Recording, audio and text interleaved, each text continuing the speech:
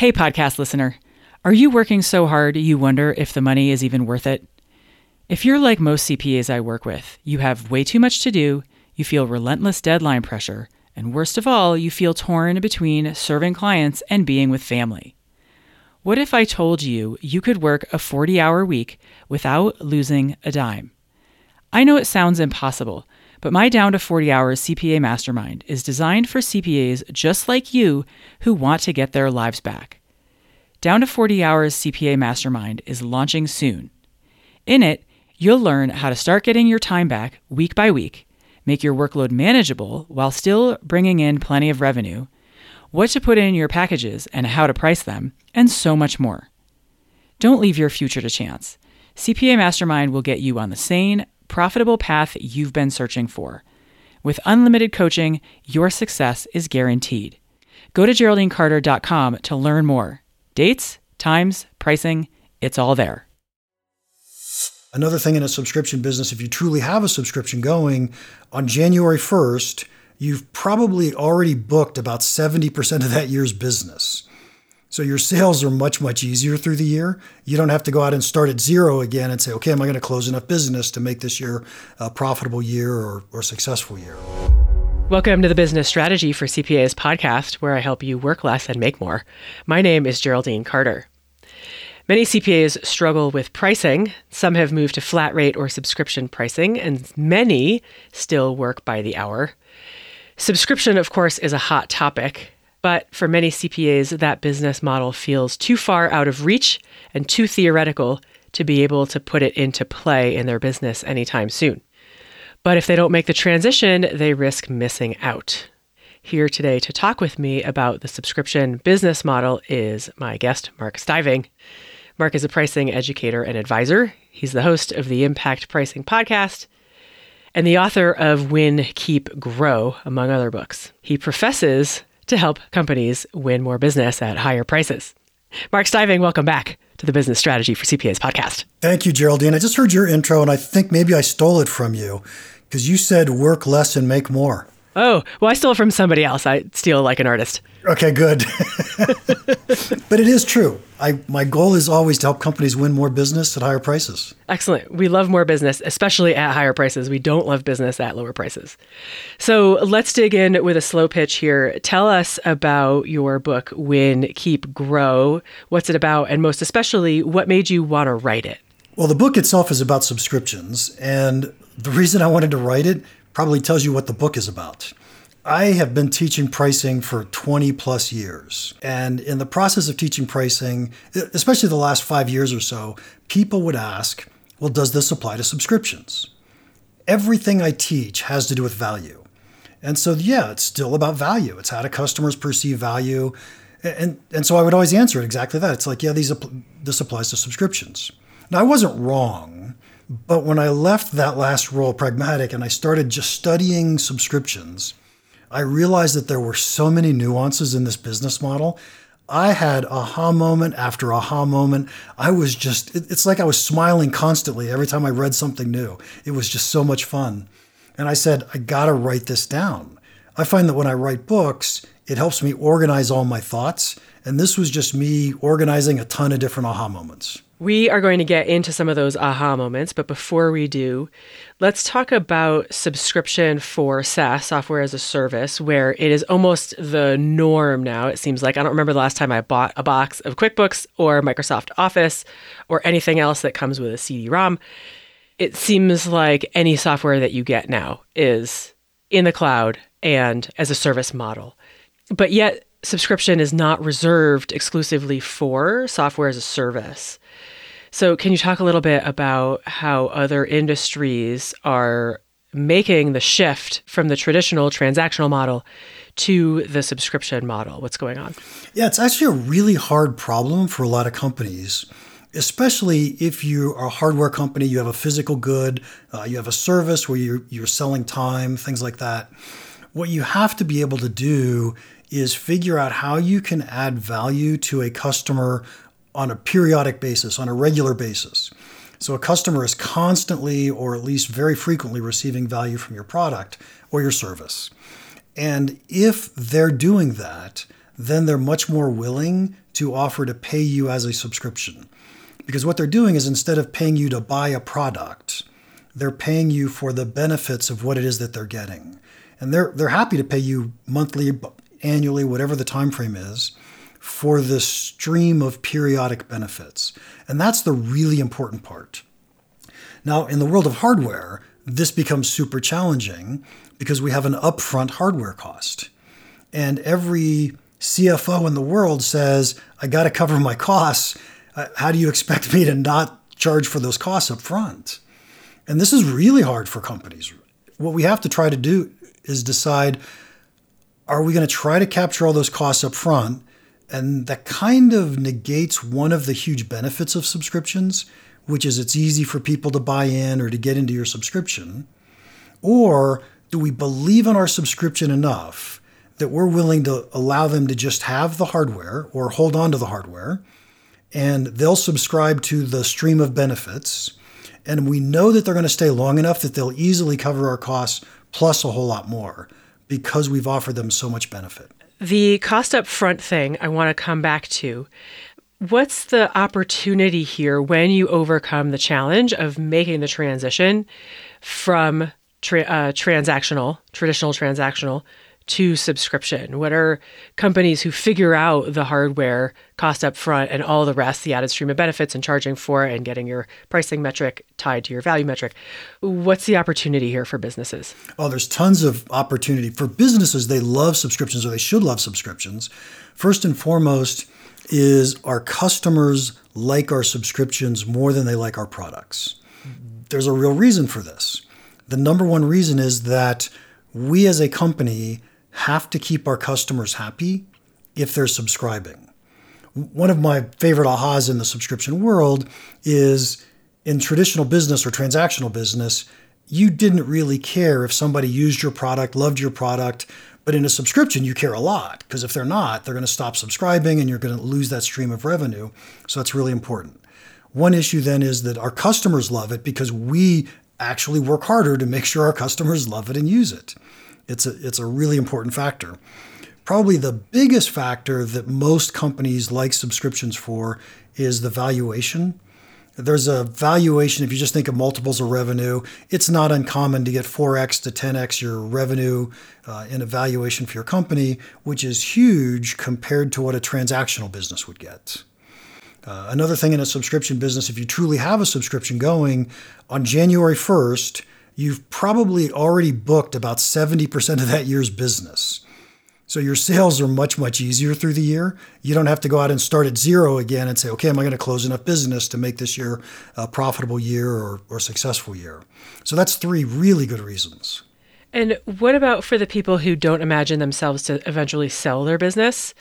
Is that factor 4x, and by comparison in the accounting space, it tends to be anywhere between 0.75x, 1.5x, maybe 2 if you're doing really well. What if the CPA thinks to themselves, well, I'm never going to sell my business anyways, so who cares? Should I still try and move to subscription if I don't care about the valuation piece? Well, I certainly think so. If you could think of a way to offer a continuous stream of benefits to your customers, right? If you're an accountant and your whole business is doing someone's taxes once a year, it doesn't matter if that's a subscription or transactional, it's the same thing. We do it once a year. Who cares?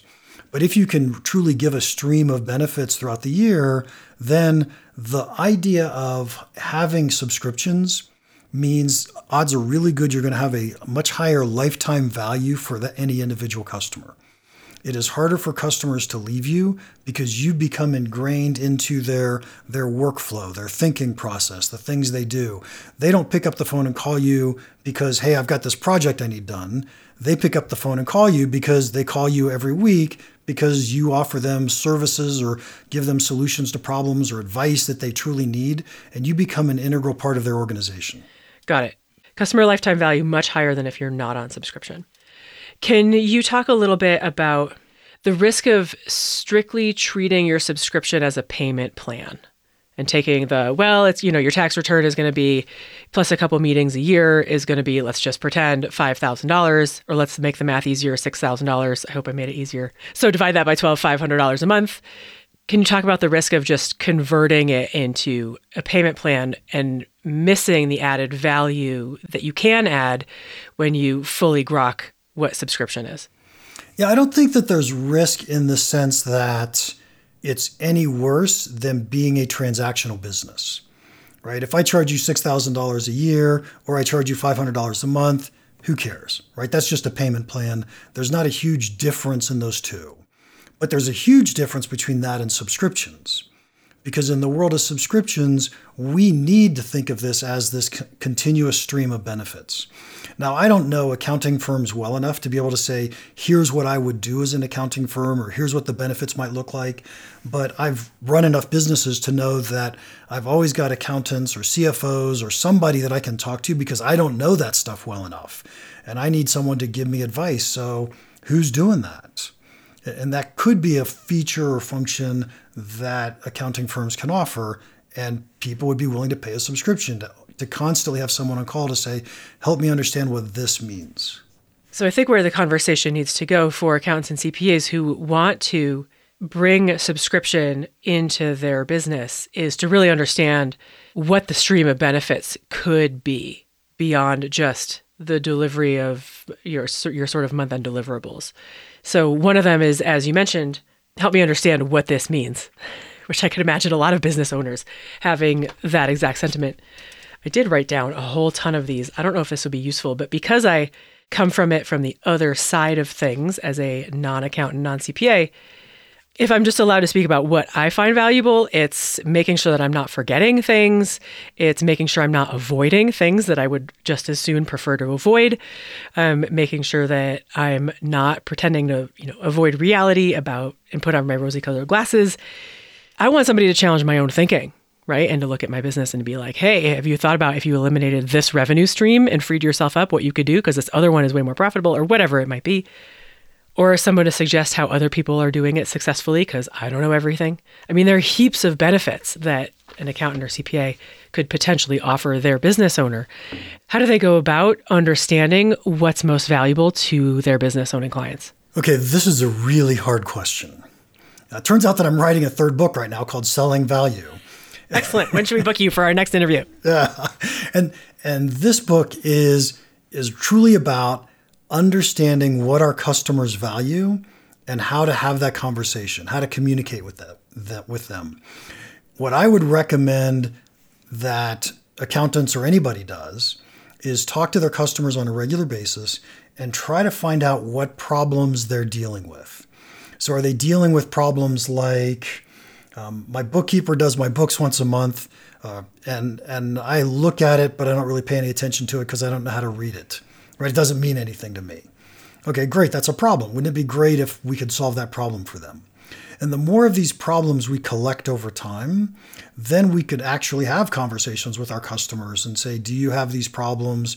Which ones might be most important to you? What if we could put together a service that could help you with these things, these issues?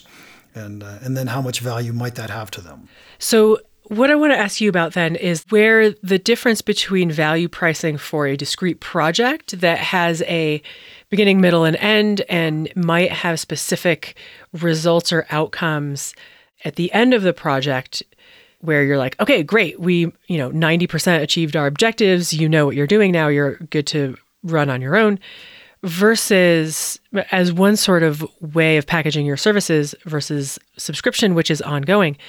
How do you have the sort of we solve problems mentality inside an ongoing service when if you solve one problem, you don't want your customer to be like, okay, great, thanks, we're done, peace out. How do you think about it differently? The question becomes, what's the continuous stream of benefits, not the singular problem? So if you're going to help me every month, you're going to look over my books and tell me, oh, look what I found this month. Here's something interesting that we ought to take a deeper dive into and understand what's causing this. So you're doing stuff that I wouldn't do, my bookkeeper wouldn't do. Right? You're helping me think through my business, but you're doing it every single month because next month something different's going to happen than last month happened, which is very different from I need to get my taxes done. Right? My taxes is a project, and so we can bid on doing your taxes as a project, or we could bundle that into, oh, and by the way, I do taxes as part of the service as well. Let's talk about pricing specifically inside subscription, because there are a number of things you could tie your pricing to. You could tie it to usage. You could tie it to the number of users you have inside the business. You could tie it to access. You could tie it to software as a service, ties it to participants. What are some of the pricing metrics that you've seen other companies in the service spaces tie their subscription pricing to? First off, excellent job using the word pricing metric. Let me take a moment and define that so that everybody who's listening gets it. So a pricing metric is what do we charge for? And a pricing metric in the world of SaaS, we suddenly opened up our entire world because we could charge by the gigabyte or by the download or by the user or by the, whatever click. There's so many things we could charge for that we suddenly realized, oh, look, we don't have to just charge for a product or we don't have to charge for an hour. There's so many things we could charge for. So now the question becomes, as a service firm, what is it that you could charge for or you do charge for? My recommendation in this case might be to have a flat rate on a monthly basis with defined things that you're willing to do, defined capabilities that you're willing to offer. And so what that would mean is if you wanted to get more for the customer, you might be charging more because you're offering more services or more capabilities to that customer. So that may be the right answer. Now, I obviously would have to dig into this and truly understand it. But in the end, the answer to a pricing metric should be we get paid more as our customers get more value from what it is that we offer. I'm not expert enough in the accounting world to say here's how I would derive that or here's how I would describe that. But in the SaaS world, if I'm if I'm Google and I'm selling ads, the more people click on my ads, the more value they're getting. So that's why we sell by the click, which makes a ton of sense. And that's something like what we would want to try to find, but I don't know that exists in the accounting world.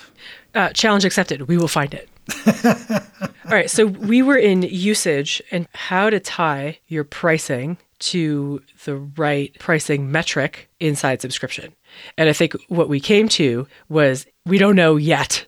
Right now, it's going to be based on services and capabilities in a sort of good, better, best scenario.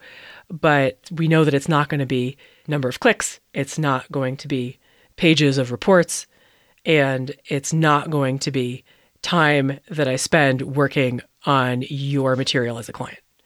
So it's going to be something other than those things. Yes. And so let's just spend a moment and talk about this for a second, because I think this is a fascinating problem and insight.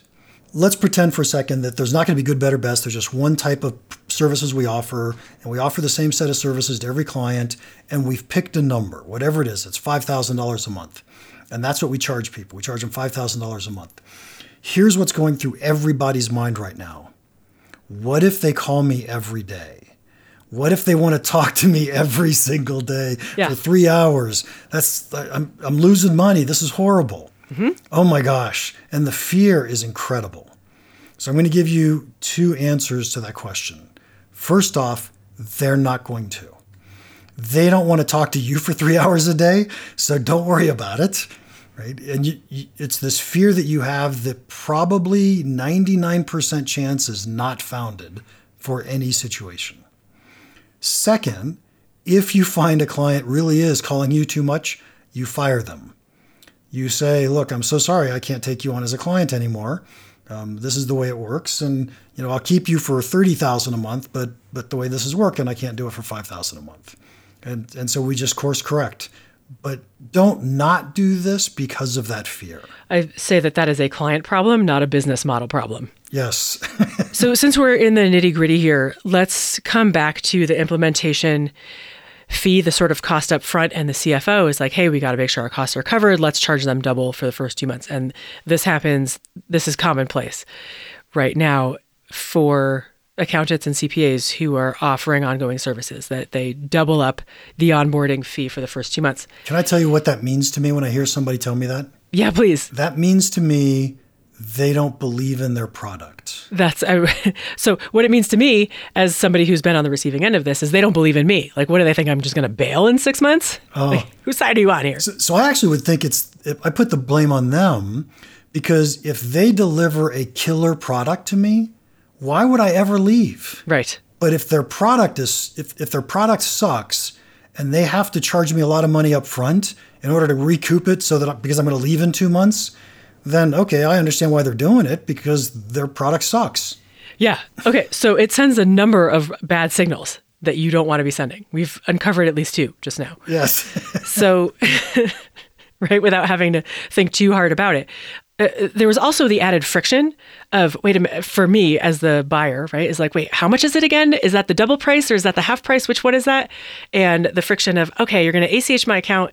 I have to have how much in there again? On which day?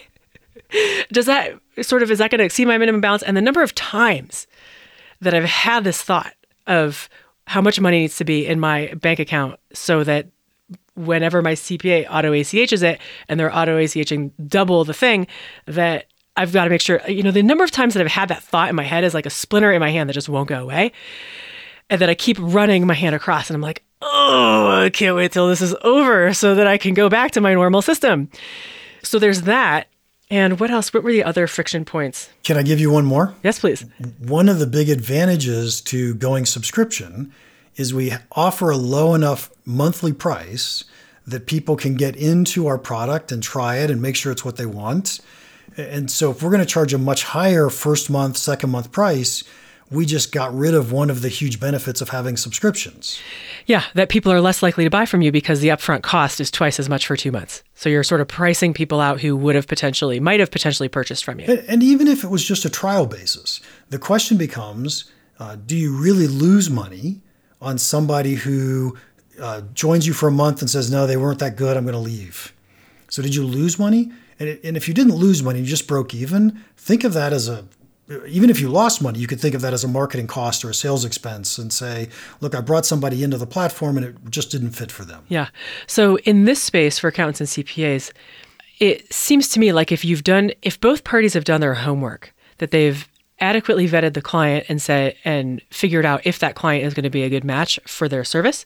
And if the client has adequately vetted the CPA, which we would hope that they would do, maybe we're overestimating people, but changing CPAs and changing accountants is no easy thing. Like, most people don't want to do it, right? So they're going to put some thought and energy into the change.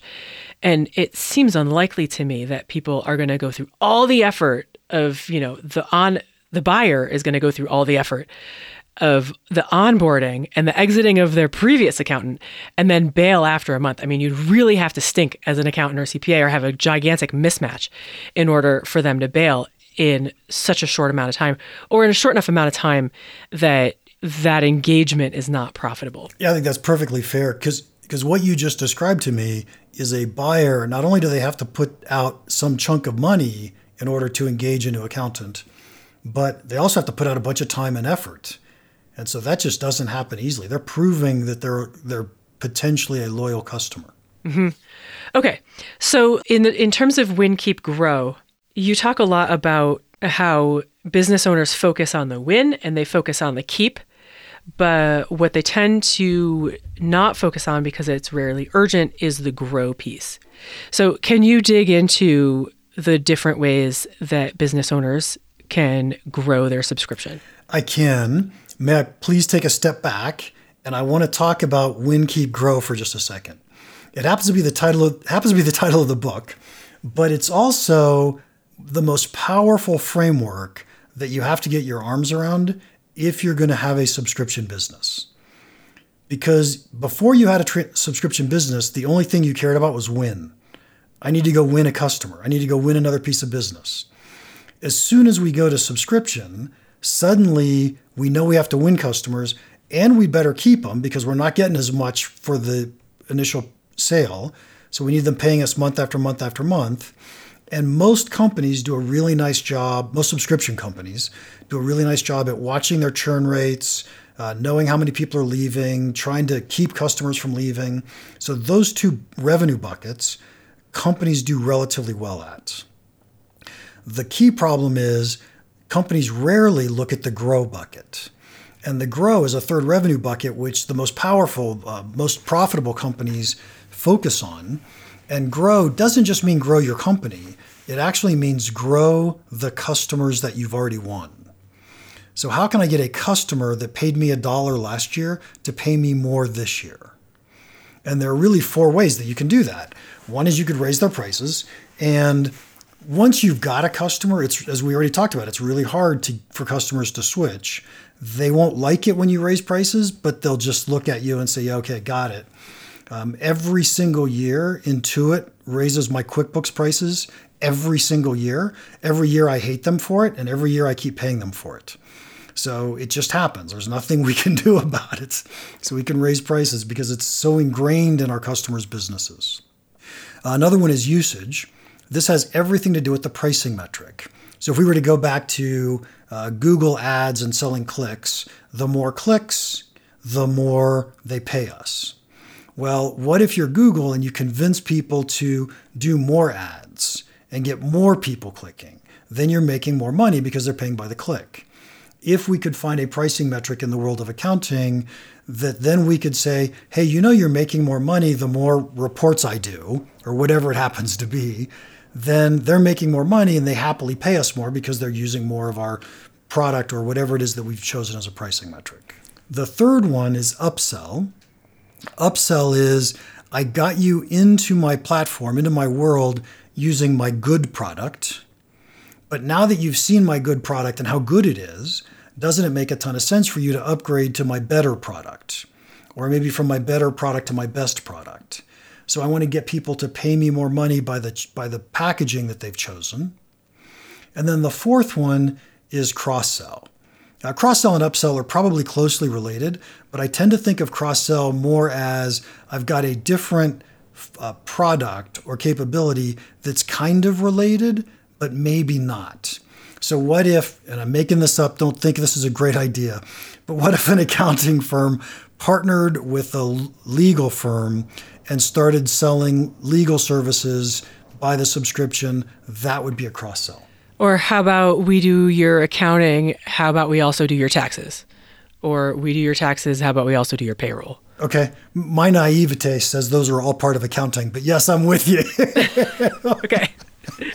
Okay. And I do want to ask a clarifying question in this upsell versus usage, because usage seems to me like you're using the same thing, but just more of it. And where it gets fuzzy for me is if you're upselling to a higher level, maybe I'm answering my own question here. That might include more usage in addition to more capabilities. Do I have that right? Yes. So when we think about packaging, I'm talking about upsell for a second, and I want you to go from my good package to my better package.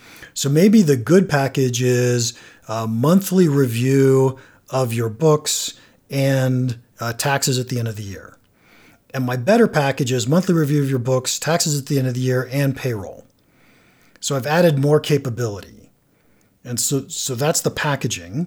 The usage part is, let's go to payroll. That would be a great one, right? So I've got payroll as part of my package.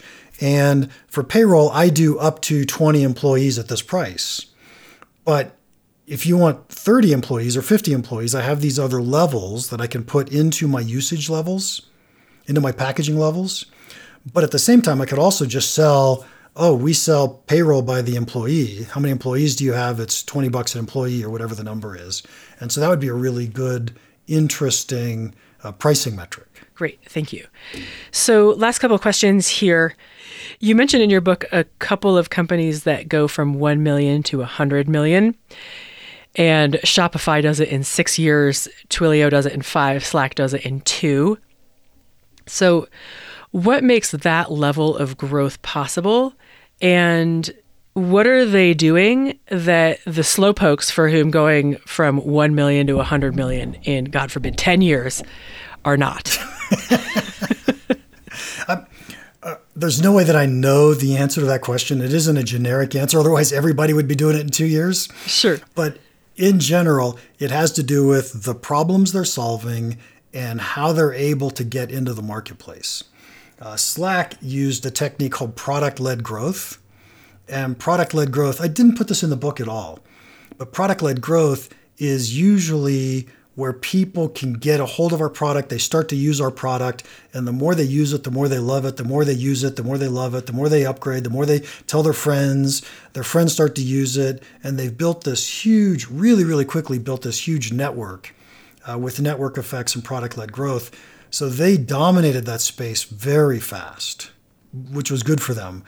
I can't see an accounting firm doing that. Yes, they don't have the same advantage of the more people use it, the more the single user benefits. Similarly, like LinkedIn, Yes. It's more fun when your friends are on it, or Facebook, or whatever other WhatsApp or whatever. So last question here.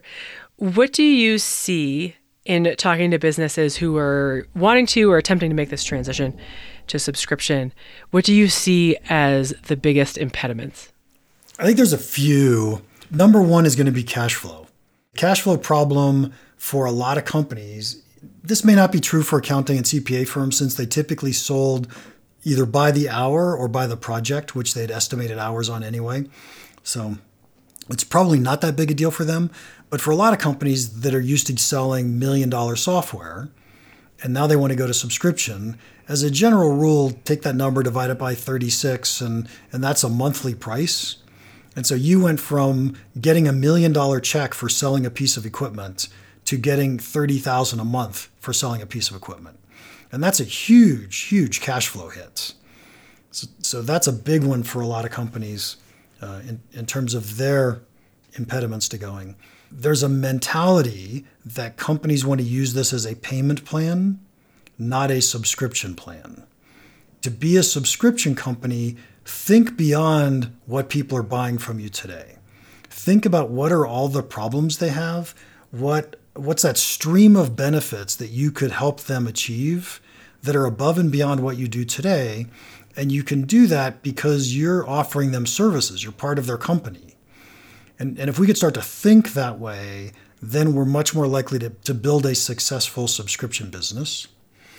And then the third impediment is in the SaaS business, this is absolutely true, but I would argue it's probably going to be true even in accounting firms or other types of service firms. And that is we're going to start to need a new department that's called customer success. And customer success, their role is to say, how well is my customer succeeding with my product? What ends up happening is if customers are not being successful with our product, they churn out. They stop paying us, which is really bad. The other thing that happens is as customer success helps them be more and more successful with our product, whatever that looks like, then not only do they stay, but they have a more likelihood of increasing usage and upselling or upgrading themselves into higher packages of our products, or even buying other services or features that we might offer. So that customer success department, that customer success attitude suddenly becomes really important that traditional companies have never thought about before. I love that. You don't even have to have the department. You can just have the attitude of the more our customers succeed, the more our business succeeds. Mark Stiving, it's always so great to talk to you. If people want to find out more about you and your business and your books, where can they do that? My website's impactpricing.com. They can always email me, mark@impactpricing.com. And you can find me on LinkedIn. I'm very active on LinkedIn. I post stuff constantly there. So find me there, just Mark Stiving. You'll find it. Excellent. We'll link to both of those things in the show notes. And we'll link to your book, which you can buy at Amazon or anywhere books are sold as I'm sorry, I think you're supposed to say anywhere fine books are sold. Thank you. Anywhere fine books are sold. It's always great to have you, Mark Stiving. Thank you for coming on the Business Strategy for CPAs podcast. Thank you, Geraldine. It was fun. It is always great to talk to Mark about pricing. If you have a subscription business model in your business and you want to improve how you price it, head over to shethinksbigcoaching.com to subscribe to my daily drip of business strategy for CPAs. You'll get one easily digestible tip a day on how to position your business, how to price your services, and how to sell outcomes so that you can be more profitable, get your time back, and get off the tax hamster wheel for once and for all. That URL again is shethinksbigcoaching.com. All right, that's it from me. Have a great week. Hi again. Would you rather spend your weekends outside playing or at your desk? In Down to 40 Hours CPA Mastermind, we put an end to overworking while maintaining revenue. Go to GeraldineCarter.com to learn more. Dates, times, pricing, it's all there.